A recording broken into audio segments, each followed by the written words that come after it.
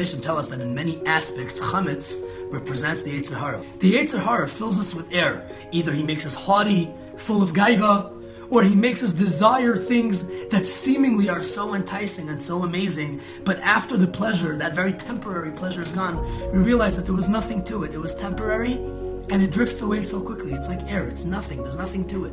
So too is Chametz. Chametz fills the dough with air. That's what helps the dough rise. So when we're cleaning our house for Pesach and we're trying to get rid of all the Chametz, it's not just a physical act, it's a spiritual act as well. We're trying to cleanse our hearts and our souls from the Yetzer Hara within us. So when cleaning for Pesach and getting all sweaty, the Sar Makdashim say, if as long as while you're doing it, you're thinking about the spiritual realm as well, not only are you committing and accomplishing the mitzvah of ridding yourself of the physical chametz, but you're raising your neshama and you're preparing yourself to have a yantif where you're free of your Yetzer Hara and you're ready for the true freedom of being an Oved Hashem. Tell us that